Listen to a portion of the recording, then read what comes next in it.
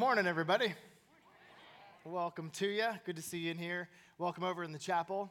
How's it going out in Easton? Good to see you guys. And if you just couldn't bear the heat and you had to stay in your AC, welcome to you guys too who are watching online. So good to be with you. We are in week 2 of Jenny's questions. I'll explain what we're talking about with this series if you weren't here with us last week. But real quick, a quick housekeeping announcement just in case you weren't here with us last weekend when Greg was here and he announced some news about me and Grace Bomb. So if you weren't here, just to let you know, starting September 1st, I'm going to be officially transitioning off of the pastoral staff of Bay Area Community Church. However, due to our longevity and the nature of our relationships and my calling to preach the word, I'm still going to be on the preaching team. And so you're still going to be hearing from me throughout the year. So that's cool. We get to stay connected. But this is also a major faith step for us because Kristen and I feel called to step into this adventure, something we haven't done for 15 years, raising support as missionaries to get behind the movement of Grace Bomb across the country. And some of you guys don't even know what Grace Bomb is. I know that because I ran into one of you guys after, at Starbucks this week, and you're like, so what's Grace Bomb? So if that's you, if you don't know what Grace Bomb is, or if you feel led to hear more about the vision of Grace Bomb, where it's going, and perhaps be a part of it, supporting us, we have 2 meetings coming up, one on Tuesday night down in the chapel, and another one after the third gathering here in the chapel as well. Easton folks, sorry about it. You're going to have to make the drive, or you can just shoot me a note, and I'd be happy to connect with you personally. So a little housekeeping, just in case you weren't here last weekend. With that, let me shift gears and pray and get into week 2 of Jenny's questions.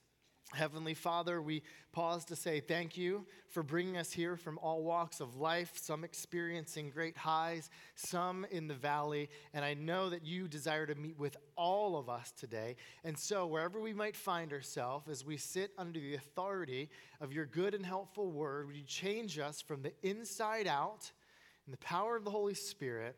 We pray this in the good and the faithful and the loving and mighty name of our King, Jesus. Amen. So, Jenny's questions week 2. Jenny's a real person. Jenny is my cousin. She's a graduating high school senior from Glen Burnie High School. And about 4 or 5 months ago, sat down with Jenny, and she had some big questions about faith.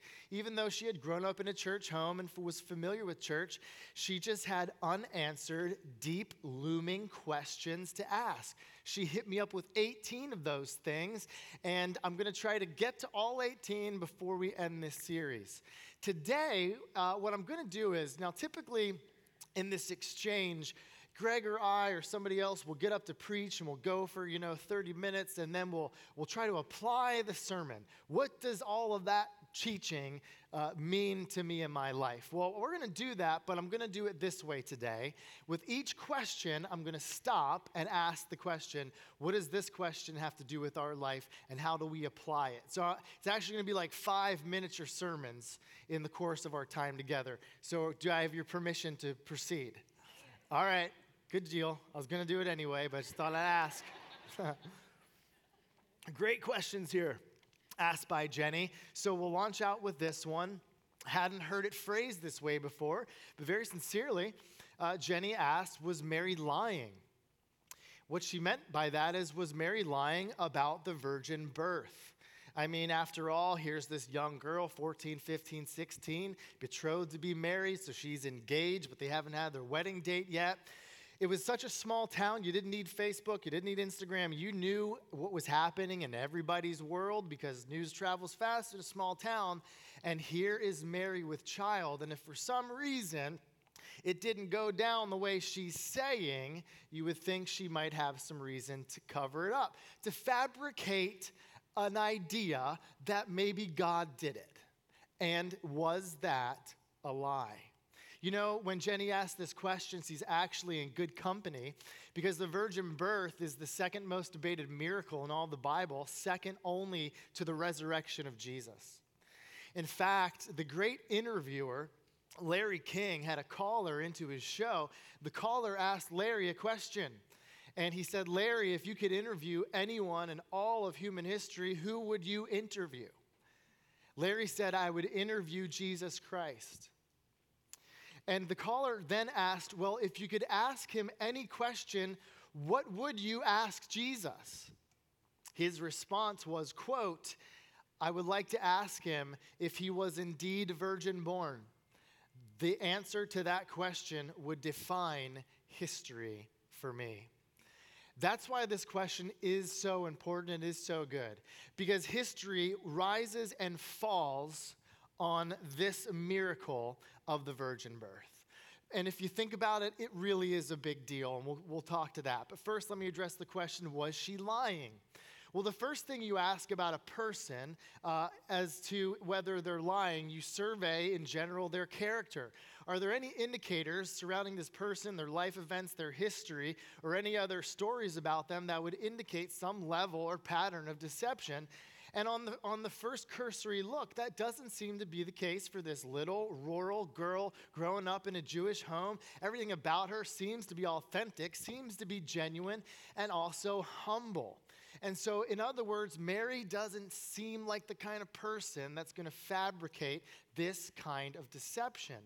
You can look at other people in the course of human history who had put out some pretty fanciful things, and you can look at their life and you can see sort of a string of deceptions, but you don't really see that with Mary. So on the first look, basically, it doesn't seem like Mary's a liar.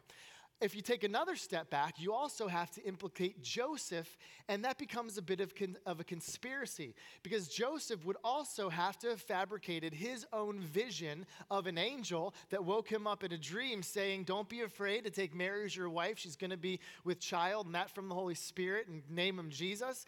So all of a sudden, you have two people from a little rural town growing up in a Jewish home that would have to be essentially conspiring to cover up the mess up of the conception. And if you take another step back and you look at the events surrounding those visions to both Mary and to Joseph, you see other people start having these odd visions around the time of Christmas. Elizabeth and Zechariah, the cousin of Mary, was barren, and all of a sudden in her old age, she becomes pregnant.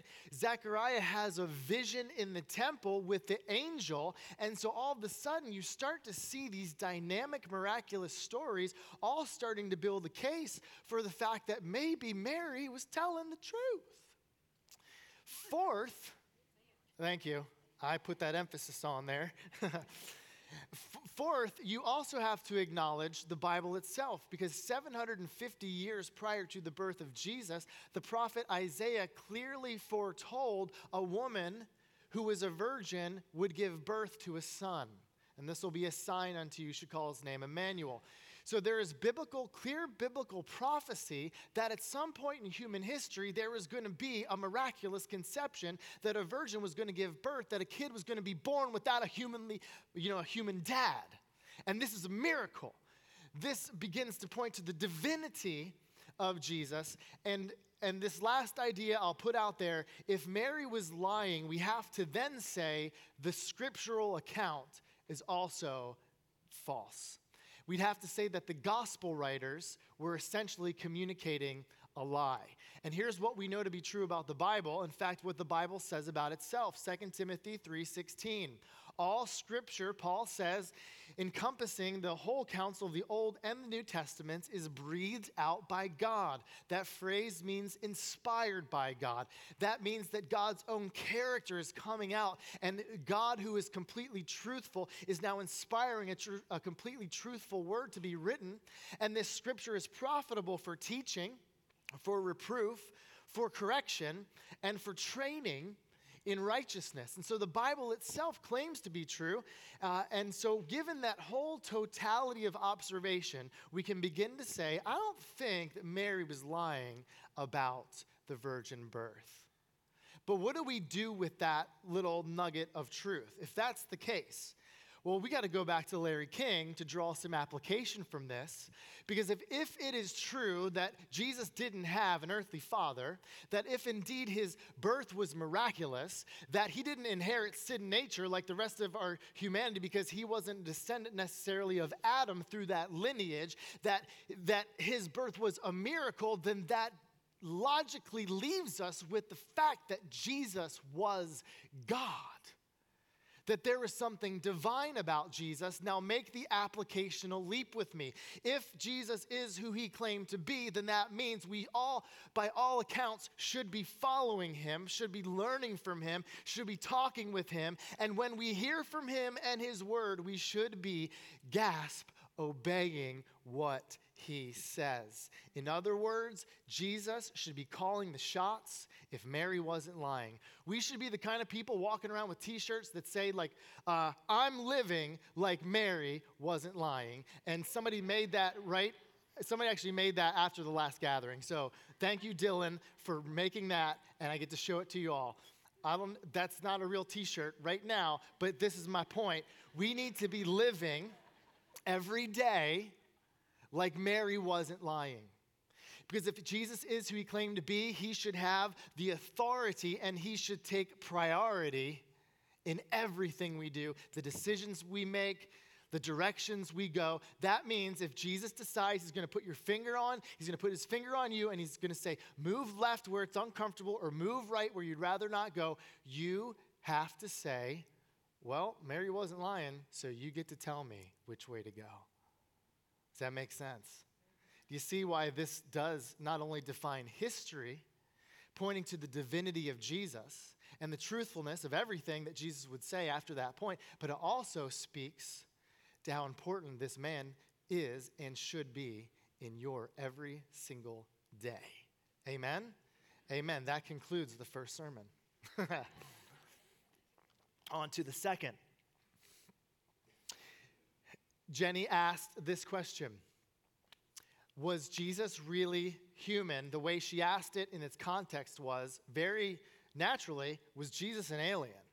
And this is not a stretch. Remember from last week, we had this amazing scientist who partly discovered DNA, proposing this idea that life was sent here from an alien planet to, start the first inklings of life on planet Earth. And so it's not a stretch to think that maybe Jesus was an alien. I mean, after all, he comes from another dimension.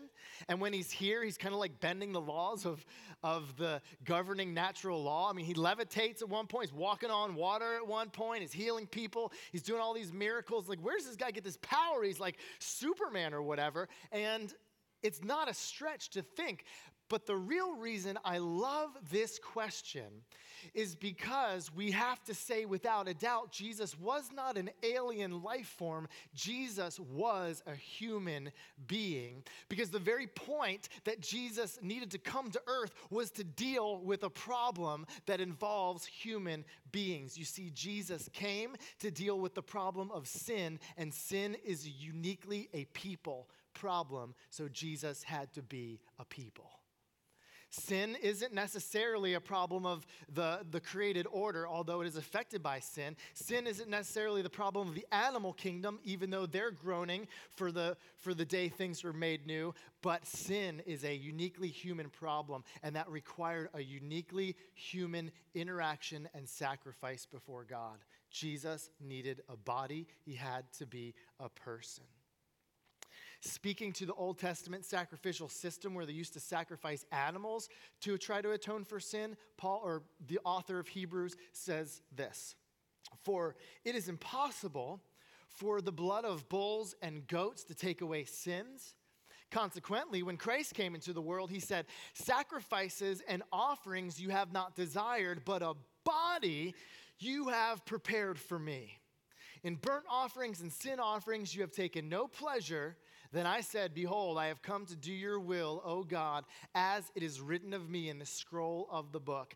Jesus needed a body. He had to be a human being. He was not an alien. And here's where it gets real. We have a substitution happening in the person of Jesus. A human being took the place for the human beings that owed God a debt.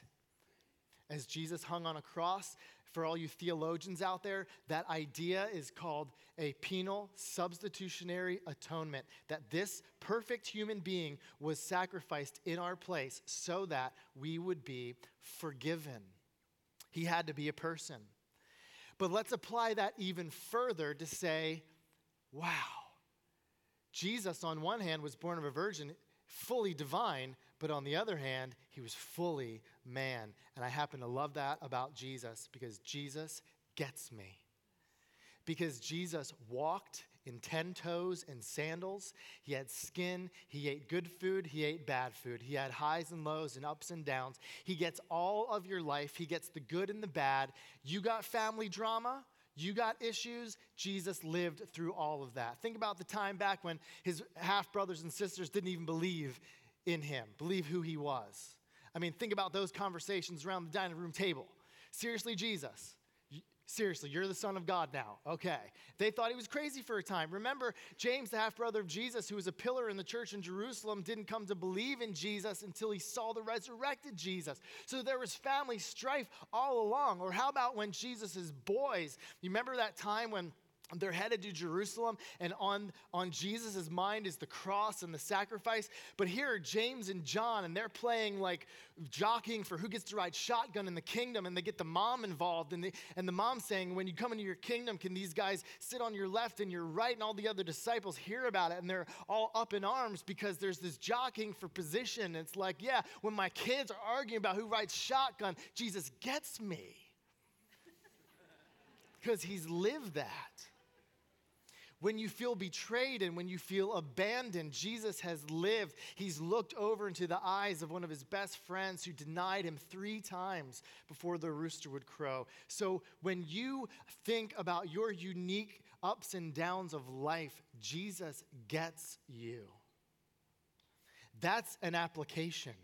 Take encouragement and take heart that what you feel has been felt by your Savior. He's not far off removed. He can sympathize with all of our weaknesses, and you can talk to him about those things. You can talk to him more, and you can keep it real because he gets you. Jesus was a person, fully God, fully man. 2 great questions by Jenny, and she wasn't even trying to arrange these things. She was just putting them out there.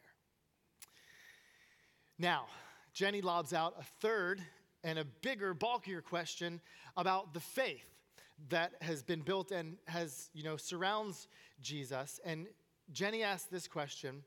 She says, well, what makes Christianity different? What Jenny means by this is, what about all the other religions of the world? Aren't they essentially saying the same thing?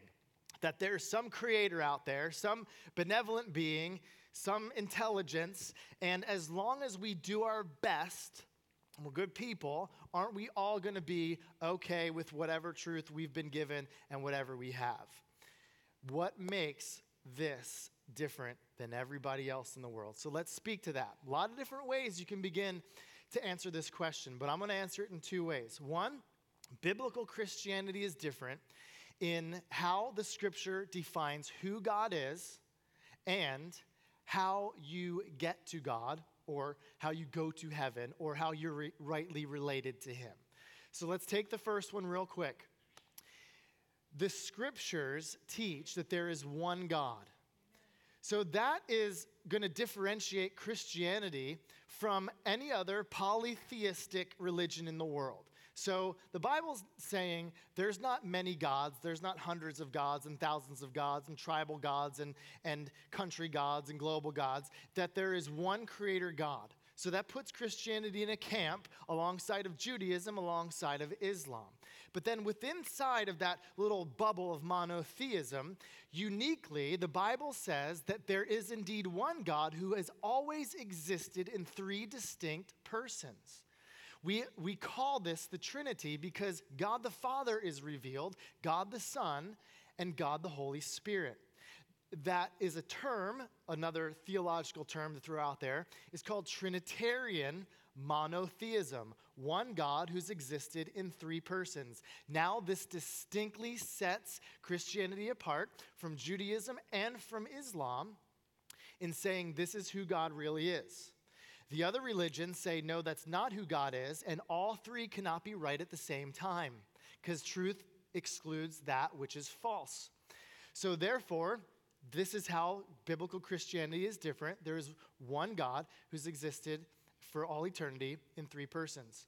Now, being derived out of who God is, he gets to decide how we get to be rightly related to him. And that is the second part that makes Christianity different. God decides how we get to God. Now, let me illustrate it this way. In this illustration, I'm going to have to generalize some things. So there's always an asterisk. Well, it's like, well, what about that? What about that? I'm just going to talk in a broad generality. And to help me out, I'm going to use this thing that I built real quick. This week, built this thing with the boys. So I just got to pull it out here for a second. Let's take a second to set it up. So bear with me. I got a couple Home Depot buckets. Jesus would have shopped at Home Depot because he was a carpenter. That was a bad dad joke. That's all right. I'm working on my dad jokes. Those embarrassing little jokes. What is this, guys? Oh, hold on. I got to slide it this way. What is this? Yeah, somebody got it. It's a scale. And I painted it gold to represent a divine scale. Now, this is the divine cosmic scale that is somewhere seated in heaven. And this is a generalization, but what I believe to be pretty accurate. That most people in every other world religion essentially say this is how you get to be on God's good side. On one hand, I have these little gold blocks. And wouldn't it be nice if we could just make our own gold blocks? And on this hand, I have these little black ones. And these represent my good deeds. These represent my bad ones. And so, man, I think back as a kid, some of my first good deeds, there was a little old lady, Mrs. Ray. And I would walk Mrs. Ray home. She was like, tiny little thing, probably like 80 years old. I'd help her cross the street. That was my good deed I do on Sunday. And then every now and then I throw a couple bucks in the offering when I was a kid. But then at the same time, started to run amok with the neighborhood boys. In fact, there was this one time where we all took turns riding our bikes up to Royal Farms stealing baseball cards just to see who could get more. And then after the baseball cards, it was stealing magazines. Not even going to tell you what that was all about. But I can tell you that weighed out the bad bucket pretty good. Then there was a time in college that I gave Kristen a Bible. So that probably was for the good. And maybe even invited some people to church. So hopefully that was outweighing some things. But then college.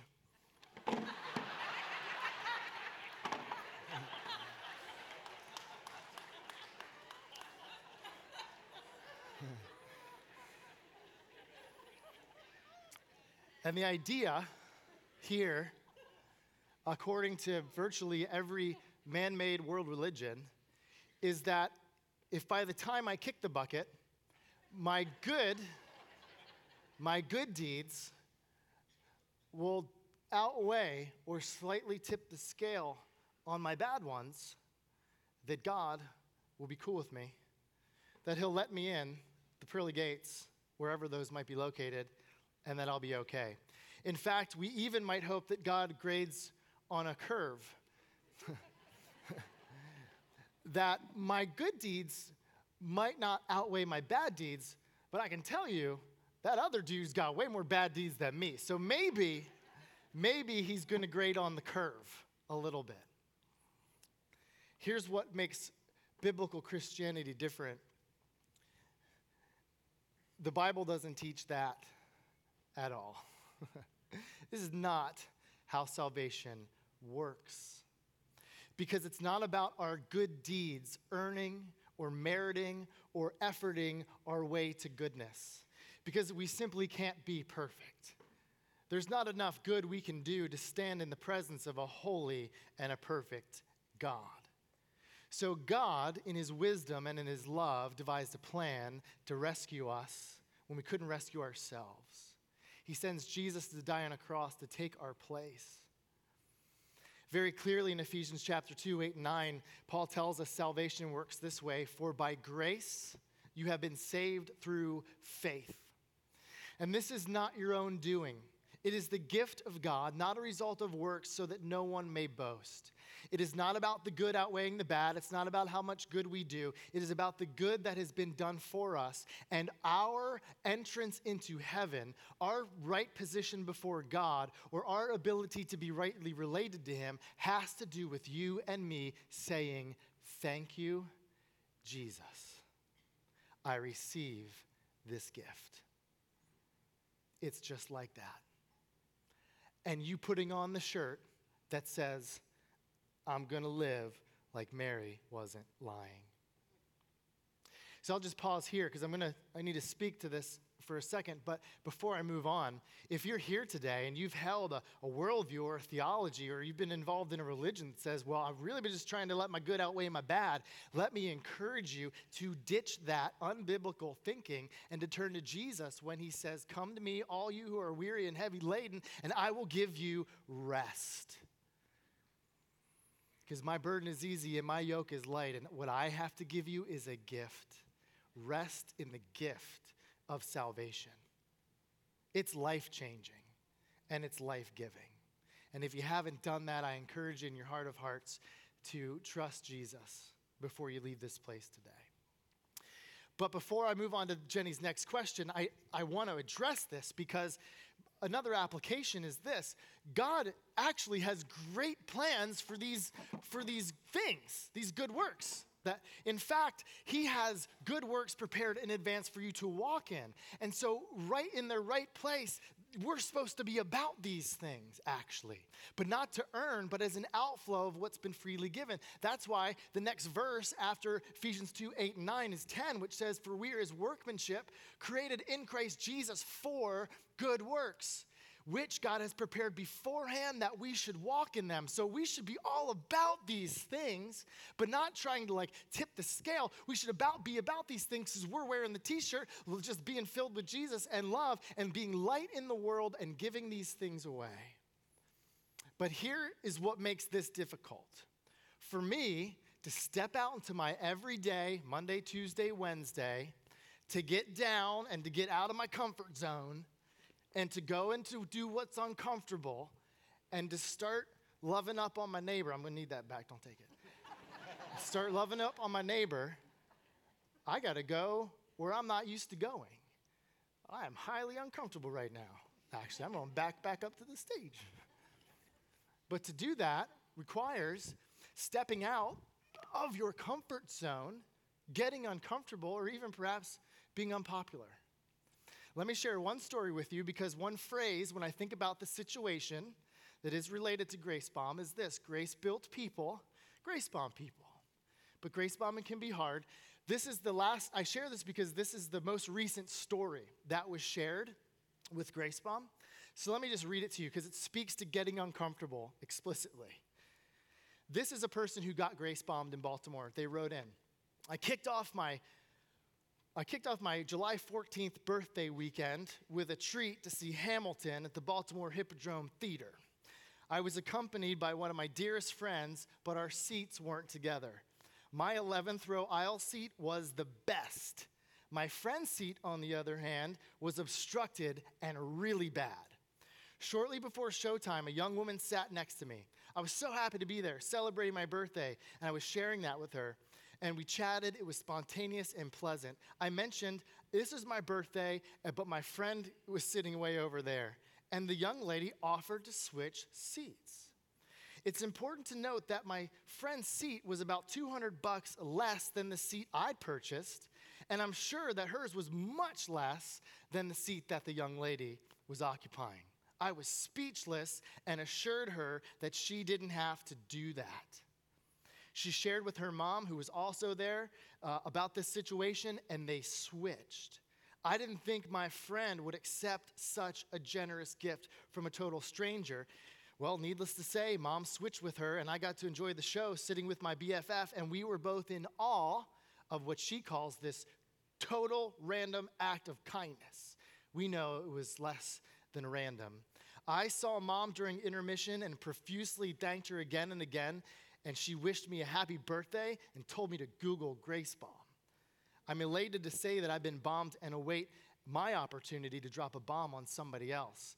Here's a woman who gave up her seat for a lady who was celebrating her birthday, and I heard about this because it happened to be a Bay Area person who incited this little thing, and so I got some of the backstory, and she told me that the obstructed seat was terrible. Like literally, there was a pole right in front of her face, and you couldn't even see half the stage. But the star that night wasn't Hamilton. The star in that moment was Jesus, because somebody did something I probably wouldn't have done. Honestly, when I get to go see Hamilton, I'm seeing Hamilton. I'm seeing Hamilton, and everybody else can see Hamilton how they came. But this person, they must have been wearing the shirt. I'm living like Mary wasn't lying. Yeah. So, so good on ya. Now, a couple other questions about his church. We talk about Jesus. We talked about salvation. Let's talk about his weird church. Us. Jenny asked this question. As she looks over the landscape, in the U.S., she says, why are there so many different denominations? If there's supposed to be like one Jesus and he has one church, why are there so many differences in churches? And it seems like different styles and different this, different that. A couple of ways to answer this, but I'll share it this way. When it comes to the church of Jesus, people get into the church of Jesus as they pass through that barrier of faith in him. And so the church sits on a foundation of apostolic teaching with the gospel front and center. And so in any church, there are beliefs and doctrines that have to do with the gospel. Things that you hold and you hold in a closed fist and you don't mess with them. Things like the divinity of Jesus. Things like the resurrection of Jesus. Things like the substitutionary atonement of Jesus. You don't mess with those things. Things like Ephesians 2:8-9, we're saved by grace through faith. Things like that, you hold those in a tight hand, and that is part of what the church sits on. However, there's other teaching in the Bible and doctrine in the Bible about life as a believer, church expression in life, that you can actually hold in an open hand. Issues that don't mess with the gospel, that on this hand you can agree to disagree. Things like, how are we supposed to do music and worship in church? Well, the Bible doesn't really say. Bible says worship in spirit and in truth. Doesn't say break out an organ. Doesn't say break out an electric guitar. It's like you got to figure that out. There's room to agree to disagree in that. Other things like, how are we supposed to baptize people? Like Jesus said, be baptized, but does that mean they go dunked in all the way, full submersion, or can we sprinkle them a little bit? Would that work too? Well, people will agree to disagree on things like that, things like church governance, and a variety of other things. And because of those differences, you're actually going to see different kinds of denominations that hold different opinions on these open-handed issues.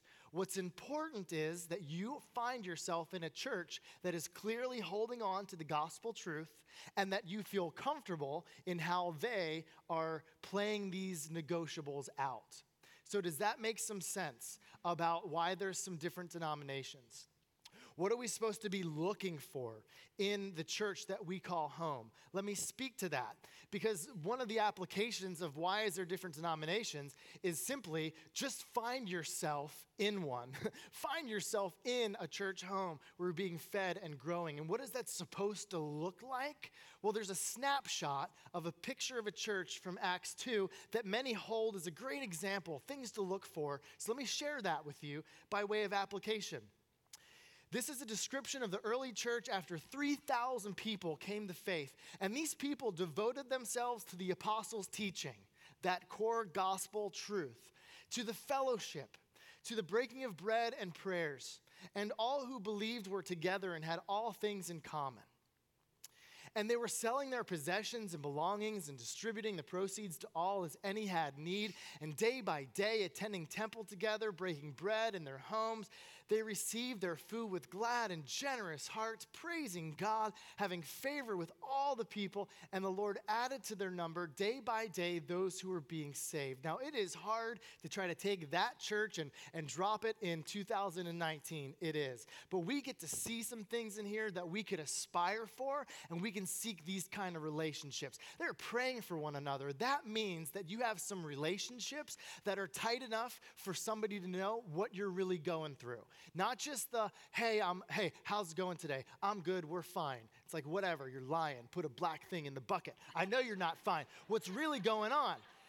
And for them to share what's really going on so you can have some real prayer support from behind what's really going on. Seek to have those kind of relationships. And then as you find these needs, both spiritually and material, be open-handed and generous, because clearly this was a generous community of faith who were selling possessions as any had need. I mean, they were living like they were wearing the t-shirts. One of the things that I love about Greg is that he longs for Bay Area to be a church that is growing in extravagant generosity. He's pointing us back to Acts 2. Like, be the kind of people who just give whatever it takes to glorify and uplift the name of Jesus. Have these kind of relationships. Have times where you do meet together in corporate worship, but make sure you're in people's homes at the same time. And you got to ask yourself, is this my church experience? It can be. It can be if you seek it. It can be if you pursue it. Don't settle for church just to be the gathering on Sunday. Remember, you are church. Church is people. And seek to find these kind of people in your life. Amen? Amen. So one other question, and then we're going to break the huddle here, and we'll break the huddle over in Easton and in the chapel. And Jenny's question was, why is church so boring? Let me set the context here, because I get Jenny on this. Jenny grew up in a church setting like mine. It was a high liturgical Anglican setting. I grew up in a high liturgical Episcopalian setting, and no kidding, it was like church meets medieval times for me. It was as if it was like a librarian and a funeral director came together and had a kid. No offense, librarians, my sister's here. I mean, in the quiet sense. I better change that for next one. A funeral director and a funeral director, they came together and they had a kid, and they went to the medieval times to hang out, and that was my church experience. I'm in good company. Church has bored people to death in the Bible, actually. Acts chapter 20, you can check it out yourself. A little kid named Eutychus, he's out hanging out with Paul, and Paul's preaching, and he's going long-winded. He's going all the way till midnight, and a little boy sitting in the window falls asleep, falls out the 3-story window and dies. That happened. Because Paul kept going. If you want to hear how that story ends, go read Acts chapter 20. But I felt that way too, man, because growing up, I listened to those sermons in the church I grew up in. These guys were not preaching from the Bible, and I felt like this is so boring. They're going to kill these people. But maybe in that way they'll meet Jesus today, because that's the only way that they're going to meet Jesus. Anyway, I digress, because I do have a huge heart for all churches and highly liturgical churches, and here's why. Because I can poke fun of that because that's my experience. But here's the deal with liturgy. And I think what Jenny is saying is, how come it's the same thing every time and time again? And actually, we're a pretty free-flowing church, but we have a liturgy. We got 4 songs, 3 songs, offering, song, message, maybe a song after. You guys know it. You're used to it by now, you know? And we all kind of have these different forms. But here's the deal. Liturgy, in one sense, is amazing, because if you go into a highly liturgical church where it is the same thing every time, but you're paying attention enough, there are some things in there that are just life-giving to the soul.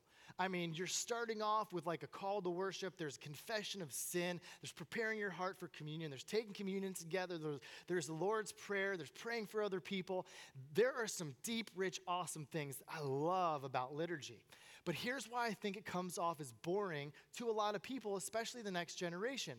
It's because at some point in time, perhaps like medieval times, when the church decided this is going to be our form, in a good-hearted attempt to protect the truth of the gospel, they basically just put their church functions or forms in a time capsule, and they haven't really changed them ever since.